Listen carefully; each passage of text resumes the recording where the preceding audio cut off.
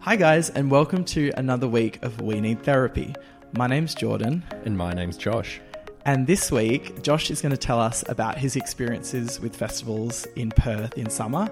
And Jordan is going to tell us about his experiences at Circuit in Asia, as well as his story about coming out. This will be the new platform for our podcast, so make sure you subscribe to get notifications whenever we put out new episodes in Spotify or Apple Podcasts. And don't forget to follow our new Instagram called WeNeedTherapy_pod for all updates and background information from our episodes. Alrighty, back by popular demand. Is it popular? Oh, How many listens have we got? at least 4 outside of my family. Jesus. And there's about 90 people in my family, so So we've got a name now. we do. So after lots of consideration, we've decided that our new podcast is going to be called We Need Therapy. Which is highly relevant and accurate. I know, I think we do need therapy. And it's probably something that, my parents have been yammering on about for years now. I feel like my parents should pay for my therapy. They cost. Did your folks listen to this? Yes, I know my sister did. I don't think my dad has. Yep. And I think my mum has listened to half an episode. Oh, and then zoned out? Probably. What about yours? I think my cousins and sister has, but I think we'll keep this away from the folks, especially considering the direction that I think we're going to take this over the next few weeks. I know. I think I'm going to have to be quite vulnerable. I wonder if I should tell my therapist about it. Because the funny thing is, well, not funny, but the reason we wanted to call it We Need Therapy is because not only do we actually need therapy, it's that we're both accessing therapy at the moment. And that's something that we've spoken about a lot, and our journey towards getting there and feeling like it was time to open up to someone. I know for me, the reason that I started getting therapy originally was kind of to understand a few issues in my life. But then the more I've gone on, I realized it's more just understanding myself. And I remember that early days where I think I started seeing a psych first and I was talking to you about it and you were kind of going through the phase around, oh, should I, shouldn't I? And you actually had a few duds. Yeah, that's right. I did actually. So my grandfather passed away a few years ago, and I think that was the impetus that kind of caused me to think about accessing therapy.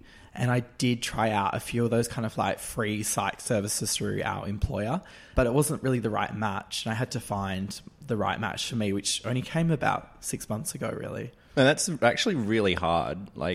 I know for me, with my anxiety, even going to the GP that I've known for years and talking through my symptoms with him, when I was explaining to my GP, I had this sense of imposter syndrome around, oh, my symptoms aren't good enough to get a mental health plan. And there was anxiety around me trying to get help for my anxiety. Right, okay. And even going around and searching different psychologists, I felt like I had to find the perfect person, that perfectionist type personality coming out. Oh, yes. I had a list of about 5 or 6 from different people. I would look up their degrees, what they've studied, what their expertises were, to eventually try find the perfect person for me. Right.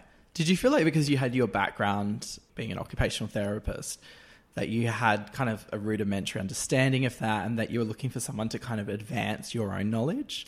At the time, no. But in retrospect, I have found my experience with my psychologist to actually really help me in my career as a therapist. And going through uni, we learned quite a bit from an OT perspective around mental health and psychology and different modalities of treatment. And you kind of you can see the theory there, but you don't really believe it.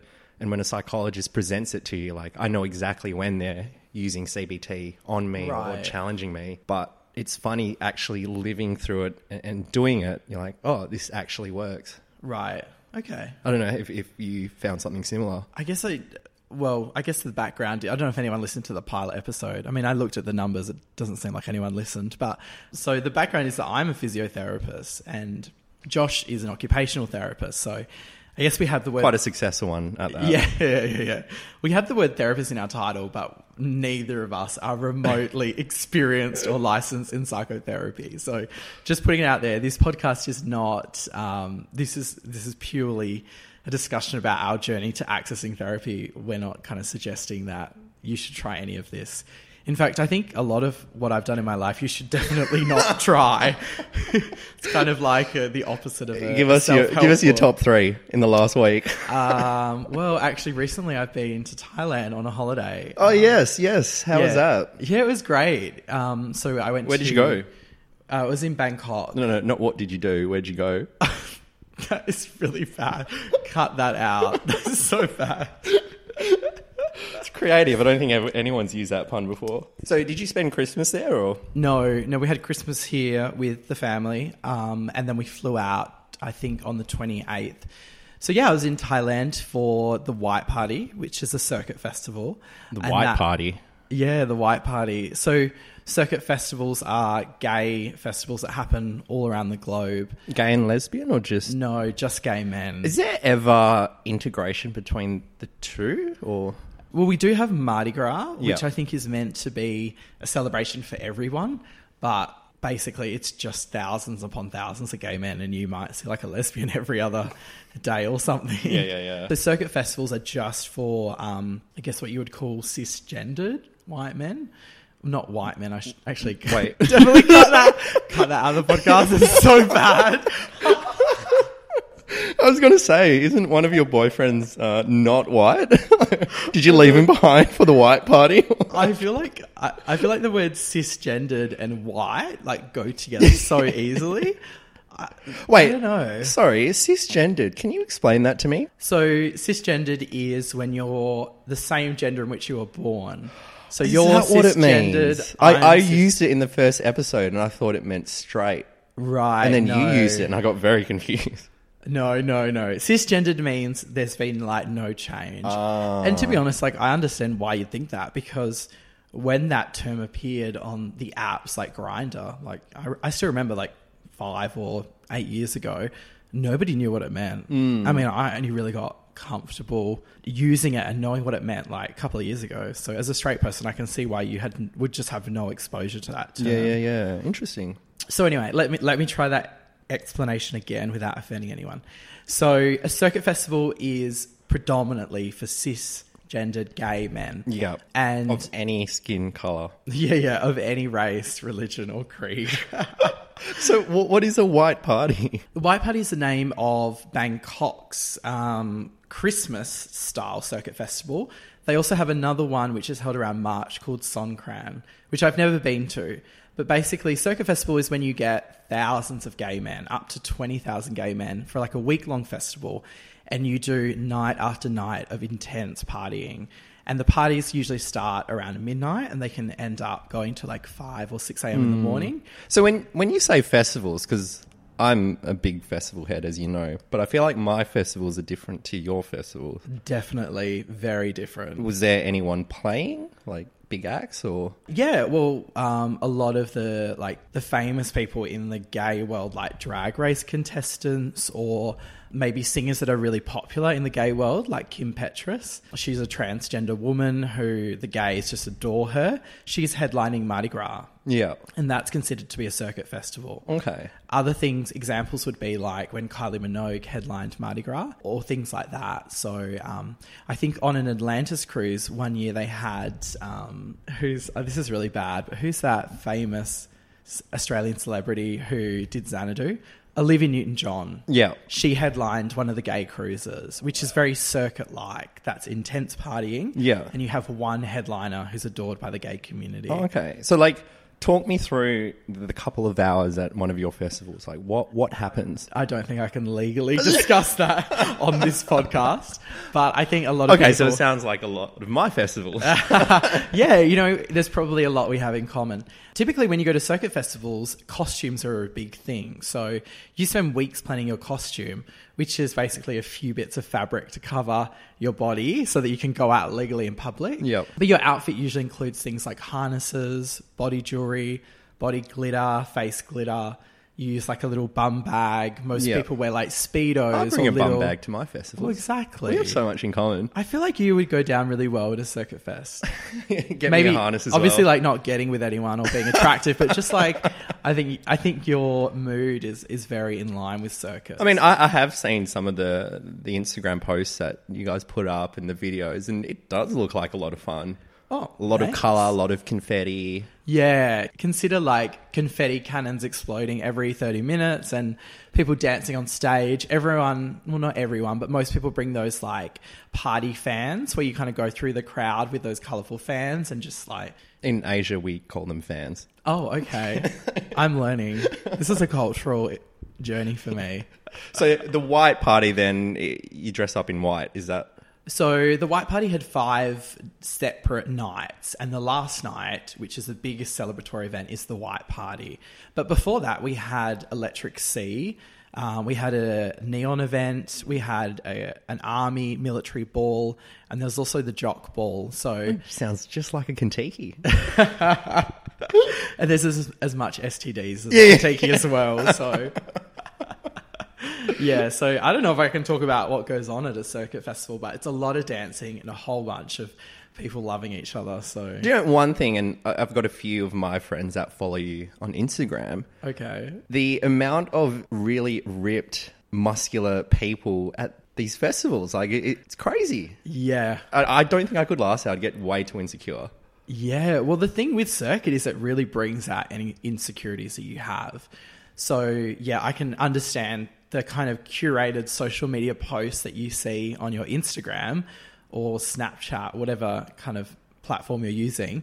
The festival does look like that. Like, I'm not going to lie. There are bodies there where you're like, wow, that person, they clearly live in the gym, or, you know, they spend a lot of time on their aesthetic. Do they like oil themselves up? Some people do use like, you know, an oil or something to make themselves look extra ripped. Yeah. But I think you have to remember that a lot of the people that go to those festivals are using enhanced things to make themselves look better, whether that's like a steroid or Viagra? Viagra, yep, definitely. Or, you know, like Botox or fillers or skin treatments. Like, there's a lot of cosmetics, there's a lot of injectables, whether that's legal or not legal. Yeah. So it's a heavily curated image, and it's not always real. In fact, most of the time it's not authentic. And so it's a 5-day festival Yeah. of just The day in, White day Party out. was a 5-day festival. Barcelona circuit, which is the biggest and most well-known circuit. Oh, that's the one you went to earlier this year, right? Yeah, I Yeah. did. Yeah, that goes for 2 weeks. Every Jesus. night it has parties, and often you have day parties as well. How do you have the stamina? Like I went out the day before New Year's Eve and Yeah. then New Year's, and I'm still recovering 5 days later. Yeah. I guess you have to really kind of get into the circuit. It takes a lot of mental preparation. But, you know, I mean, tell me about some of your experiences over the last 2 weeks, because we haven't really seen each other since we've recorded the last episode. And it's been great, actually. I've actually ran into a few people at a couple of the festivals I've been to, and New Year's Eve. They listened to the show and gave some really cool feedback. Great. Anything we can use today, or did you just completely forget everything? Oh, mate, I was on another planet the last 2 weeks, so I think it was good feedback, or... Maybe just the state that you were in, everything felt really good Yeah. at that point. They were probably like, this show fucking sucks. This is 2 crackheads talking to one another. It was actually just me looking at a wall. Mate, I think even that would have felt good, the state that you were in. Oh, it's been a really good couple of weeks, but I'm really starting to feel my age now. Wait a minute. How old are you? 13? I am 27. Sorry to task you with such a hard question there. So 27. I've Got done early onset dementia. What else is happening? Shit, friends. I've done 6 festivals in 5 weeks. Are you kidding me? Girl, you're a circuit boy already. Okay. Can you remember any of those names of those festivals? Wildlands. Okay. That was a vibe. Although, in like 36-degree weather. Ew. Very, very tough. You would have ended up with like a 6-pack after that, just sweating out. Oh God, everything. I wish. It's been a big festive season as well. I actually don't think I've had a home cooked meal in about 2 weeks. But you are always cooked, so Ice Cream Factory. I love Ice Cream Factory. It's just. how old have are you you? ever 19? been? Have you been though? No, I haven't been. I'm a 30-year-old gay man. I'm not going to fucking Ice Cream Factory. Do you have like, I don't know, maybe it's just me, but do you ever like go to a venue and have just an amazing sense of belonging? Well, it's funny you say that, because when I go to circuit, that's what it feels like. Because the majority is gay men. In fact, it's exclusively gay men. So you feel so so secure in a way because everyone around you is just like you. Is that how you feel at Ice Cream Factory? Hanging around Ice Cream Factory with hanging 18-year-olds? Yeah, 19-year-old white girls as a 27-year-old. These are my people. Asian man. Hey, I won't judge your sense of belonging if you don't judge mine. Oh, God. So you've gone to Ice Cream Factory. A couple of Ice Cream Factories, couple of gigs, Festival X. Oh, Rufus du Sol. I feel like that was like a good one. The highlight of my summer. That was I think that was the highlight of your life. I would probably agree. Yeah. It was an just... animal. Sorry. That's like the only thing I could think of. This isn't karaoke. I know there's a microphone in your hand. I think my voice just broke after 30 years. So tell me about Rufus. Oh, it was just amazing. It was in Langley Park in WA, along the foreshore. A week before Christmas, so there was like lots going on. The set was beautiful, the music was amazing. You've got the background of Perth City at night time, and then Christmas fireworks as well. Are you kidding me? They did fireworks? Yeah. No, for Christmas, not for Rufus, but during the set, it went up and... Wow. So who is Rufus? Because I know that they are a band. Is it one person? Is it multiple people? What's going on? It's a band, and I'm pretty ashamed. Like, I'd say they're my favourite band, but I only just realised a few weeks ago that they're from here in Australia. Are you kidding me? Yes. What city? It's obviously not Fremantle or Perth, because we would have spoken about that. I feel like Sydney. I mean, Sydney's always a safe bet for musicians. Okay, fair enough. Don't you have a link or a story about Rufus? Yeah, I actually do have a link about Rufus. So a member of my family, and I'm not going to say who it is, they run a couple of Airbnbs, like short stay accommodation, and there was one in somewhere over east, some beautiful tropical type island. One of the people who rented their Airbnb was like a group of young guys. They didn't know it at the time, but it was actually Rufus the band. And after they had checked out, the cleaners went through the Airbnb and they actually found in the Nespresso like coffee pods, some of them had been removed and inside were little bags filled with a white powdery substance, which I won't reveal what it could be. Sugar bags in a Nespresso I machine. think they were doing like those zero sweeteners. I actually heard one of them has diabetes. Well, I'm not surprised with the amount they consume. But yeah, so if you're looking for... a good Airbnb. Yeah, a good Airbnb. Or wait, is this our first show sponsor? Nescafe? Do you think they would sponsor this? Absolutely. They could be massive circuit queens. Yeah. We have no idea. If the executives at Nescafe are listening, I hear imagine that. The people at Circuit love sugar. Well, that's true. That's true, amongst other things. Anyway, so that was my kind of Rufus story. I actually am curious. I had something... I wouldn't say, okay, it was a dating experience that happened in the last few weeks. What has happened? And it wasn't a smooth process. I don't think any of your dating stories have been smooth. Well, I'm going to talk you through the story, but I would love to hear your advice, what you would do in this situation if it was a cisgendered gay man. Yeah. So I was at the cricket a few weeks ago. I invited someone to the game who I've kind of, historically had a thing with, and invited them along just to sort of, poke the bear and see if there was anything there. Sure. Long story short, there was nothing there. So as usual, yeah. I blew them off and then went... Oh, really? That quickly? At the cricket? Are you sure you're not meant to be doing circuit right now? That is terrible. Have you cooked it?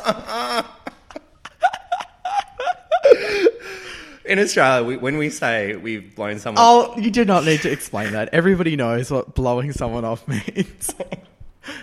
Also, how international is our listenership? We had like 2 people from Russia. Yeah, we had 2 people from Russia. Shout out to you if you're listening in Russia. Can you speak Russian? Me or them? I'm pretty sure they can. Anyway, let's get this show back on track. Should we just... Because if we are being played in Russia, do you think they're censoring? Is the KGB like kind of filtering this? Should we just say something like, I love Putin?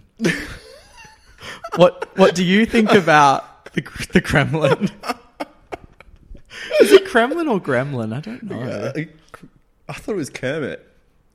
No, it's Kremlin. Kermit's the frog that lives in the bin. Oh, no, wait, that's Oscar. Kermit's the frog that does that weird dance on Instagram. Oh, yeah, The, yeah. like- Ape the Sesame Street. Yeah, frog. yeah. When yeah. it's like when you finish your first All right, bottle of so wine and it has the two Russian listeners that we had are no longer listening. And one of them is Putin.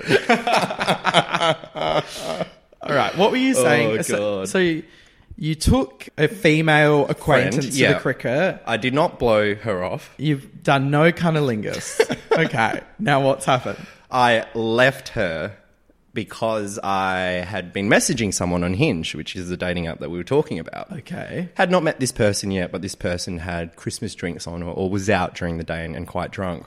Anyway, we were messaging back and forth, and she's like, oh, do you want to do something tonight? And for me, Cha-ching. those 3 words. Goodbye, right-hand man. So anyway, I left this other potential person to go see this person. What? Are you like fucking Hugh Hefner at this Oh point? my God. You just have women around This you. is the one potential. Sorry, I am recording with a complete amateur right now.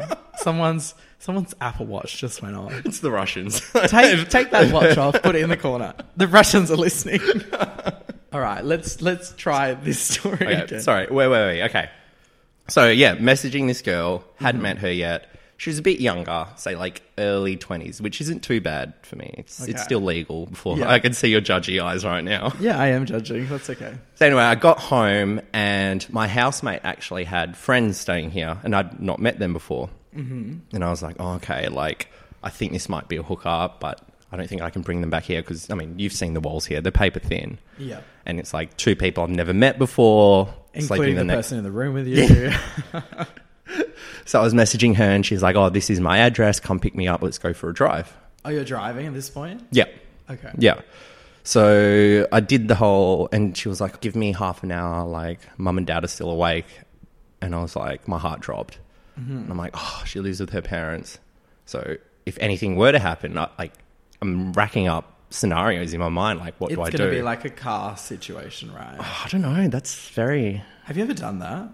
Not in a long time. Okay. And I've just got a new car. I don't want to make it dirty. I don't think it's going to get that dirty, babe. So anyway, I don't know if this next part is just me being an OT and what I do. Okay. But so she gave me her address. I Google mapped it, bird's eye view, just to see how big the house was. Okay, that's like a light stalker entry level at this point. But like, you got to know, I do this for work. Like, it's a safety thing. But I also... Is it a safety thing? What, you're just checking out accessibility? We should point out right now that Josh isn't using crutches or a wheelchair at this point. Although maybe your date might be later on. So anyway, I rock up to her house. She lives like 15 minutes away. And I'm like, oh, I'm here. And she's like, oh, just wait. I'm just waiting for dad to go to bed. Get out of there. What? Why is she waiting for her dad? Is he going to join you guys or something? Like, how kinky is this girl? Well, that's the thing. Like, surely she couldn't just be like, oh, I'm going to go out for a bit. Like, why do you have to wait? I'm going for a hookup. Bye. Why do you need to wait for your parents to sleep to leave the house? Yeah. So anyway, Are you thinking like house arrest or something? Like, guess how long I waited. And this is really shameful. 3 minutes. 20 minutes. Are you kidding me? I didn't know what to do. Oh my God. And like, I sat I would have gone in and made her dad like a cup of cocoa and just put some sleeping tablets in and said, I'm just about to bone your daughter. Off you go. So anyway, she eventually comes out. Like, I was ready to call it. I was like, nah, fuck this. No, Like, 20, 30 minutes. You were staying there all night. Like, did you send out like some sort of tent embassy on the front lawn? Were you doing like a sleep-in? Do you got sex? So anyway, she eventually came out, got into the car, and we drove around for a bit. But as soon as she got into the car, I got hit with this like pungent smell. But it wasn't a bad smell. It was just an overwhelming smell. Okay, the pheromones, they were kind of like, they were happening. What's it called? Impulse body spray kind of vibe. Lynx Africa? Lynx Africa. What was her sex? Do you not remember Impulse? No. So Lynx Africa was like the male equivalent, and then the female equivalent, like any year 10, 11, 12 change room in Australia smells like Impulse body spray. Right, female, we should say. Female, yeah. And you spent a lot of time sniffing around those change rooms, didn't you? So if anyone knows these kind of olfactory senses, it's going to be you. Well, I do have a sensory. You have sensory needs. I'll tell you that much. I've I have that for years. a sensitive nose. Oh, okay. Anyway, she was very chatty. Okay. A bit too chatty. Okay. And I almost got the ick straight away. You know what the ick is? Do you use that term in... No, I don't know what that is. So the ick is when, I think it's a female, the females love using it, usually to describe me, but that's a whole Fair enough. separate scenario. Actually, no, I understand perfectly. No need for an explanation. It's that kind of like itch you get in the back of your throat that makes you just want to a little bit. Yeah, got it. That's a penis, Jordan. I haven't had one of those for a long time. Neither has your date, it sounds like. So anyway, we ended up driving around for an hour, and by the end of it, I was like, I'm done. Like, I'm not going back to hers. I'm not taking her back to mine. I completely just got the ick and then dropped her off. Where did you drop her off? Just out her front of place. McDonald's? What were you doing? Like, We Uber driver? We went for a drive up Mitchell Freeway and then across, and then... What do you mean driving? You sound like you've just got your license. You pick up this girl, you're like, okay, let's go to Two Rocks. Actually, you know what? I might just pop down to Macca's for a quick ice cream. If you don't live in Perth, you don't realise how far away those two places are. But What? 2 Rocks and then Macca's? Like, there's only one Macca's in Perth? no, McDonald's Mandurah. Actually, no, the reason I say that is because we used to work for a company where you were allowed to go within like zones of the city, where you had these work cars and you could basically drive within these zones for free. They're probably like, between one and another, they're 3 hours away, maybe. They're pretty big zones. Yeah, it's about 200 Ks from top to bottom. Yeah, anyway, I basically used to drive so much, and then on my personal time, I would record it as like work time. Oh, yeah, no, So we I'd milked it constantly for sure. be going between Two Rocks and Mandurah. Did I tell you I drove to Esperance one time? Yes, you Yeah, did. and then I'm back. surprised you never got caught for that. Well, it's not my fault. I don't know how to read a map. Is that an Asian joke? How dare you? Says the really man that trying went to to a white diversify. party. Yeah, literally. So anyway, in that situation, I reflected, and there was a lot of red flags, or there's a lot of things along the way that, you know, I probably could have done differently. But I'm curious to hear, what would Jordan do in that situation? So, okay, so I'm on a date with someone. Well, I'm on some sort of experience with a member of the opposite sex, right? No, well, let's say they're gay. Okay. So I've gone out to, say, a gig with a gay guy, and Yep. another person messages me. Yep. Is the person who messaged me hotter than the guy that I'm with? Unfortunately, no. Okay, well, that was your first mistake.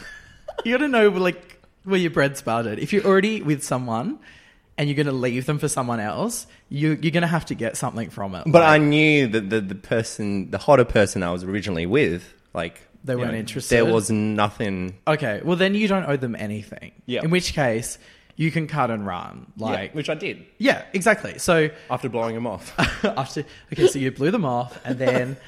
No, I think if you're with someone and it's not feeling like there's any potential, it's not feeling authentic, or you're just not each other's type, there's no reason why you can't cut your losses and try and salvage the night, however that looks for you. Okay, so tick, that's okay. Okay, so tick, it's okay. What's not okay is to wait around for 20 to 30 minutes. I mean, I don't even think I would have driven in that person's direction until I knew they were actually legitimately, you know, serious about the night.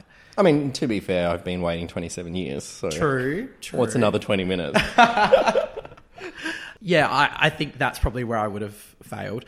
And I think because in the gay world, if you're looking for that type of immediate hookup connection, as I spoke about in our pilot episode, we have so many apps for that if your hookup's taking too long and you're only interested in one thing, then you're just going to move on to the next person. So I don't think I would have waited around. I don't think I would have been doing ye old tent embassy. And I certainly wouldn't be like, want to be an Uber driver for a night, like driving this person around all in areas of the city. So just to clarify, nothing happened. Nothing happened. No kissing, no nothing like that. Too much of an ick. All right. Fair enough. Okay. That's a good story. So yeah, that was my... That was another story of you getting literally no sex. Amazing. I think our listeners know what they're in for. I think we've got plenty of content to go through over the next 10 years. Yeah. You know, one thing I was thinking about the other day, like I've known you for 4 years. Mm-hmm. I don't actually think I've ever heard your coming out story? No, I don't think I've ever told you. Have you ever needed to come out, or did you, as soon as you were born? Look, I have one. It's certainly not the Hollywood type story that, we kind of see portrayed in the media. But, I don't think anyone's is. I guess I don't really tell it a lot because I don't think that many people would get things out of it. How old were you when you realised you weren't straight? Yeah. Is that an okay question to ask? Yeah, that's fine. And I give you full creative license to kind of structure questions however you want to. I guess when people ask me that question, and they do ask me that question a lot, I would say my question to you is, how old did you realise you were when you were straight? Because I'm guessing it was the same age. That moment when you kind of realise you discover the other sex or the same sex, that you feel things where you go, oh, that's kind of a bit different. I think I was 8. Yeah. Yeah. I would say anywhere from between like 7 to 10. Yeah. I don't have a specific moment when I remember like looking at a male or a male body part and thinking like, oh, like hubba bubba. So not even a person? No, although there was an experience when I was like maybe in my early teens that I remember. When you're a gay guy, a lot of people say that they used to look at the underwear tags, like the underwear models, when you were buying like jocks, or for American listeners, like pants, basically. Because the guy who models, or the man who models that, they're always like a very good looking, well groomed person. They're wearing like underpants, and sometimes they have abs or, pecs or something like that. I do remember kind of staring at those underwear tags a lot. What about like TV shows and whatnot? I mean, we've talked about my experiences with TV shows, and I do not want to bring that up again. But I can't remember any particular male celebrity or character that I was really drawn to. Maybe if I thought about it a little bit more. Yeah. Well, I used to watch High School Musical a lot. So that was like the Zac Efron phase. I guess I would like fantasize about him, but I was really into like musical theatre and musicals. So I think a part of me was kind of in denial because I just wanted to be him. Like I just wanted to be that character that was, everyone adored, and he was good looking, and he had the girl, and he was the center of attention. So I'm not really sure how much I separated the sexuality component out from versus him wanting to be like him. Yeah, basically just being a complete egotistical. It's funny because looking at you right now, your hair's in a bit of a quiff. And you've got that little I do have the Zac. Efron. I've got the Zac Efron hair. I think that's. You're only about 15 years too late. But. Yeah. I think that's where the similarities end. Yeah, anywhere from 7, 8, 9. I probably started looking. Who was the first person you told?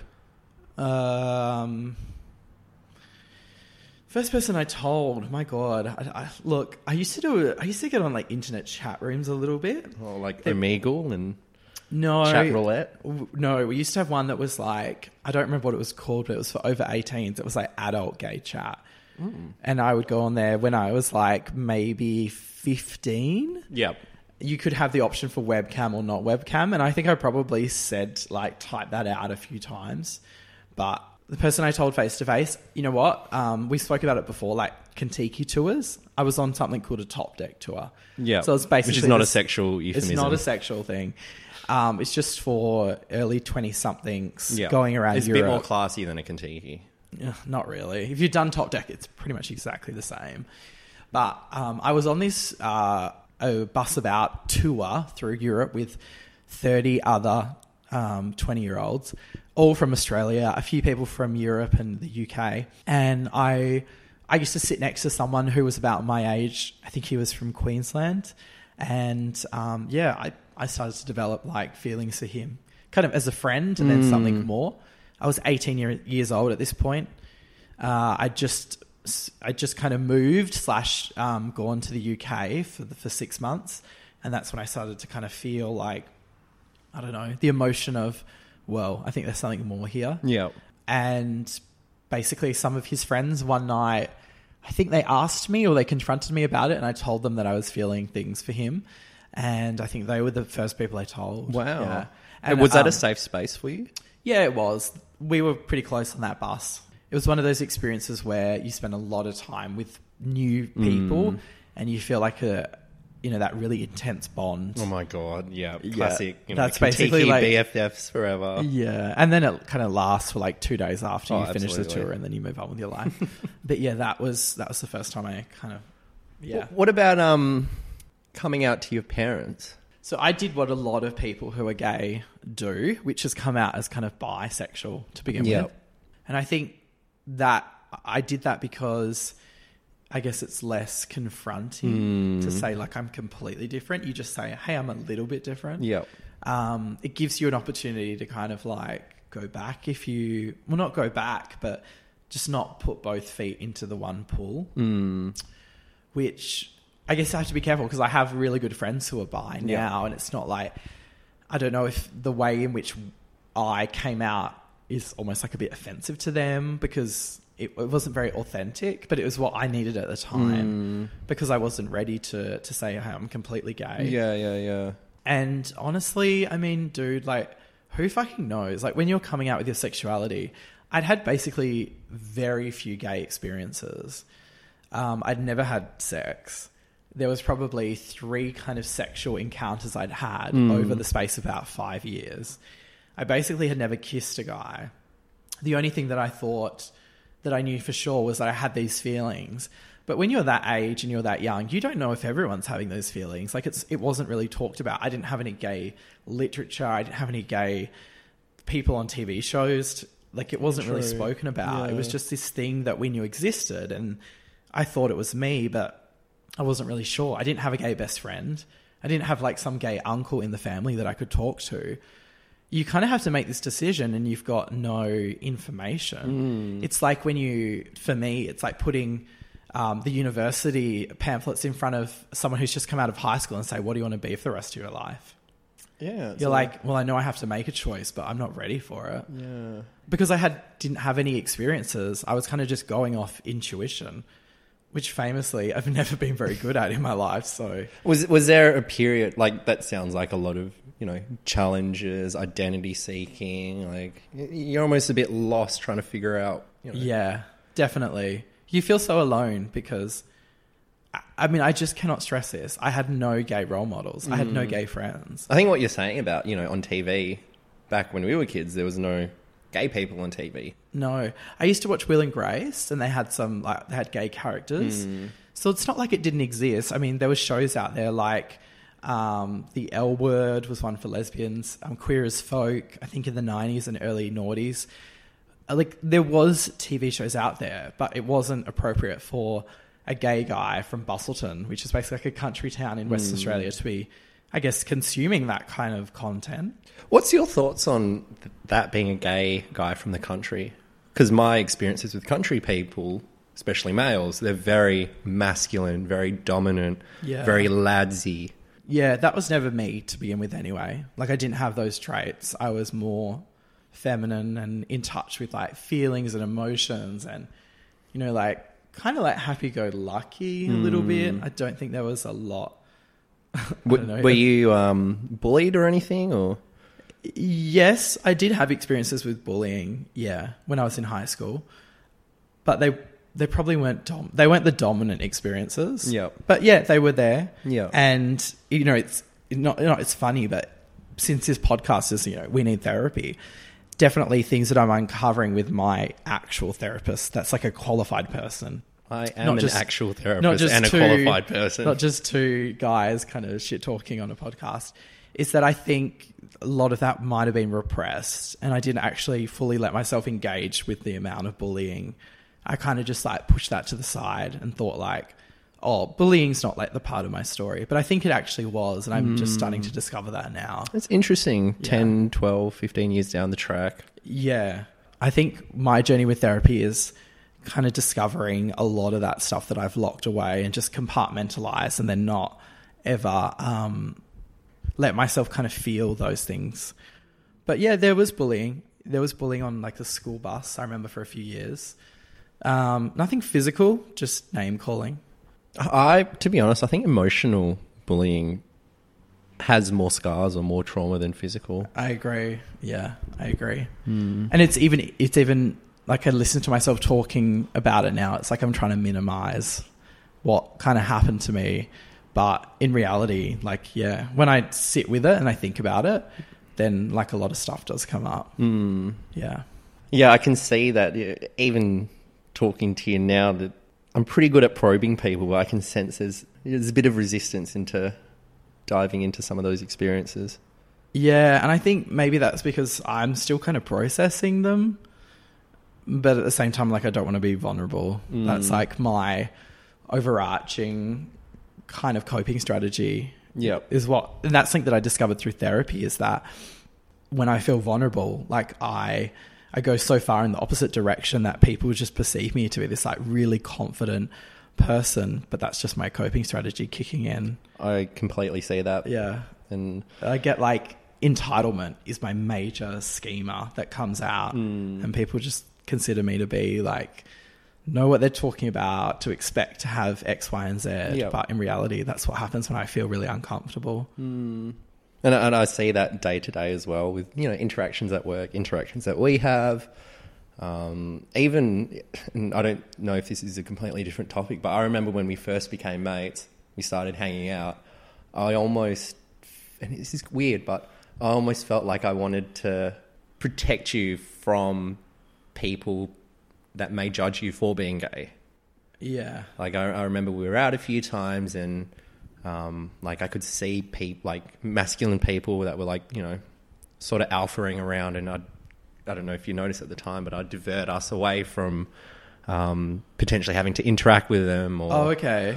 Yeah. Yeah, I didn't even notice. I think that's one of my coping strategies, is that it's like I only focus on what I want to see. And if you ask me if I had experiences of like homophobia in the last 10 years, I really can only think of one time. I think unless something is so obvious to me, my brain just doesn't really let me witness it. Yeah. Yeah, because I didn't have any of those experiences that you were talking about when we started hanging out. One time in 10 years. That's pretty literally intense. I'd say one time in 12 years. Oh no, I just thought of another. That's so interesting, because for me, like straight male, quite flamboyant, extravagant, hangs out with a lot of females. I cop quite a lot of homophobia around, people would say that I'm gay, or like in an insulting way. Right. So to hear that you've only copped it one time in 12 years, like I reckon I cop it once every couple of months. Oh, okay. So that's very interesting. Yeah, I mean, the one time I remember was when I was walking along, like in a public place. I was holding my boyfriend's hand, and it was actually a little boy. He must have been like 6 or 8. He walked in the other direction and said "fags," and I remember I was really embarrassed. I felt like the blood drain from my face. At the same time, I felt hot, and then my partner wasn't from Australia, and English was his second language. So I guess my mind just went into overdrive and thought, did he understand what that word meant? Did you ever talk about it? No. With your partner? No. Not with him. There was someone else there at the time that I did talk about. Yeah. But not with him. And I was so embarrassed because I was showing him Australia. Yeah. And I showed him that. Well, I didn't show it to him. It exists, and he experienced From it. a 7-year-old. Yeah. Yeah. And that sort of thing has happened. I mean, now that I'm thinking about it, I guess I can think of some other examples. But yeah, every 2 or 3 years, I guess it would come up. But as you kind of mentioned, I'm sure it happens more often. I just don't see it. Do you think that's more so because your lifestyle is very immersed with other gay people? Well, yeah, I mean, like it is now. I mean, but three years ago, when I first met you, I didn't really have a lot of gay friends. I had mostly straight friends. And now my life has completely changed. I mean, I'm in a relationship with 2 other gay guys. All of our friends are gay. We go to things like Circuit. But that's only happened in the last 12 months. Yeah. What about in a work situation? You're quite comfortable in letting people know that you're gay, but I always sense, in having seen you in one job and then another job, or even when you're seeing new clients, I see a reserved period. Yeah. And then when it's out, and then I see the real you. Is that True. strategic, or? Yeah, I guess it's just it's never been like a conscious choice. It's always that. I think, I don't know, for me, it's always been that professionalism, in the fact that I'm a therapist, I'm there to almost like, in some ways, like a consultant on people's lives to help them understand, for me, it's movement-based stuff. For you, it's other things. But I feel like professionalism dictates that you come in as someone who knows what they're talking about, someone who guards part of themselves. Yep. Someone who's there. I mean, people are paying you, in some cases, a lot of money to be there. Yep. So in many ways, I don't feel like my sexuality comes through the door with me because I'm focused on what the client is searching for. What about colleagues? Colleagues, I guess it depends. If I have that instant connection with someone and I feel like they're similar to me, whether that's, you know, gay or just socially progressive or likes to have a good time, then my sexuality will come out really quickly. If there's someone who I think is a bit more serious workplace setting, the culture they have, or maybe in management, I tend to kind of withhold that for a little bit. And I don't know if that's a healthy thing. It's just what happens. That's what I'm comfortable with. Yeah, it's so interesting because like straight people don't need to hold in their sexuality. Exactly. Yeah. And the whole like coming out thing, I mean, I consume a lot of like gay media and stuff, so this isn't particularly like a new thought, but the fact that we have to come out it just feels so like the idea of coming out just feels a bit traumatic because you have to tell people, hey, I'm different from, you know, the norm. And it's like, why the fuck do I have to do that? Yeah. Like, you didn't have to come out as straight. And it's like there's all this pressure on this journey and discovery and moment of telling people that are close to you. But it's like, why does it have to exist? Like, why is the norm being straight? Yeah. And that kind of bothers me a little bit because I think it is traumatic. And, you know, going to the Circuit Festival, you know, I spoke to people who I listened to their coming out stories and they sound a lot more traumatic than mine. People have been through some real shit. Lost their families because of it. Oh, 100%. And I haven't experienced any of that. When I told my parents, I guess it wasn't a shock for either of them because, as I said, I was quite a flamboyant kid. I told my mum and my dad over the phone when I was back in the UK after the tour had wrapped up. I told my mum first, kind of hinted at it over email, and she called me and we had a discussion and it came out pretty quickly. And I said that I was bi at that stage and that I was having feelings towards someone. And she processed it. I think she took some time and came back within a few days. And we spoke openly on the phone. I didn't feel like there was a lot of judgment, but I did feel like that she probably needed some space to kind of consider how that would affect her and our relationship. Yeah. I told my dad over the phone as well a few days later. It was a little bit harder to tell him. He probably has some of those qualities that you kind of associate with being like a man from the country, being more like masculine and not dominant, but like kind of breadwinner-esque. My dad's reaction was neutral to slightly positive. I think in my dad's eyes was actually probably in both my parents, they were just concerned about how difficult this would make my life. Yeah. But within 6 to 12 months, my parents knew that nothing was changing. And we've had an amazing relationship ever since. Oh, 100%. And I haven't met your dad, but I've met your mum, and the relationship that you two have is incredible. So it's interesting to even hear that she had to process it, but I think that's normal. Yeah. I guess... Like if I were to look at a snapshot of the two of you now, it just looks like she's your number one fan. She's supported you in terms of like everything in life from day one. Yeah. Which she still has. She has, yeah. I think it was just that kind of like shock of like, maybe, I don't know, I finally said it, or I don't know. It's not that she wasn't supportive from day one, but I feel like I can be more authentic with my parents now. You don't have to hold back that part of yourself when you're at... because when you're in your family home, that's when you can be your most open, your most authentic self. Whereas when you're hiding a secret, it's always kind of hidden somewhere. And that stops you from engaging with your parents or your siblings on a level that you want to. And it's funny that we spoke about Circuit at the beginning of the episode because in many ways I feel like Circuit, this idea of like partying like crazy, like it is quite intense. Being surrounded by so many gay people, but really like the extremes of gay culture. Like people aren't just like a little bit gay at Circuit, or they are, but then people are massively gay. They're in your face gay. Yeah. I guess when you've experienced those early years, of like hiding that part of yourself. It's like you want to come out so strongly on the other side to say like, these are all the things that I couldn't do for that period of time. I don't know. Circuit almost feels therapeutic in a way because you're telling yourself that it was always okay to be this way. Yeah. And when you see people in the streets, on the corners, in the clubs, in the bars that are reflecting like such a strong part of themselves, I don't know. It's quite overwhelming because it's a level of acceptance that you've never seen before. I mean, we joked about it at the start, but it really is that place of mutual belonging, a shared experience, a safe place. Yeah. And you're the majority. Like, that's what's so hard to get your head around. When you're a minority, and there's lots of them, and I'm sure there's a lot of people listening to this podcast that feel like there's times when I just don't fit in.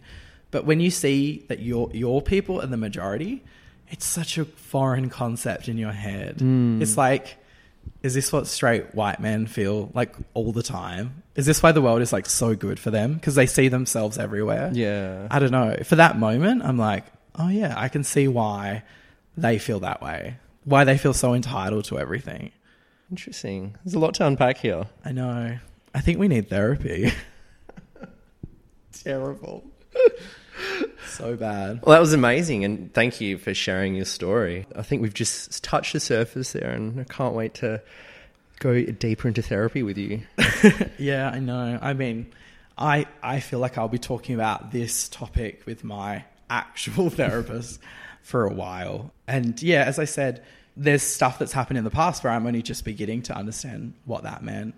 But yeah, I think as long as I keep trying to be open and vulnerable when I need to be, then I can kind of understand myself a little bit better. I don't know if any of that makes sense. I'm feeling particularly like shell-shocked at the moment. So just, yeah, forgive me for that. Oh, it's a journey, and we're all going through it together. Yeah. Are you going to come out now? That would be amazing. If we did episode 1, my coming out story, episode 2, your coming out story, I would feel like our listeners would be like, God, that would be exactly me just trying to overshine you. Yeah. Well, that's pretty much our dynamic. One person does something and the other person does it just a little bit better. No, but I mean, thanks. I felt really comfortable answering those questions. So amazing. Well, look forward to more episodes of We Need Therapy. Yeah. Yep. Okay. Check in with you next week. Ciao, ciao.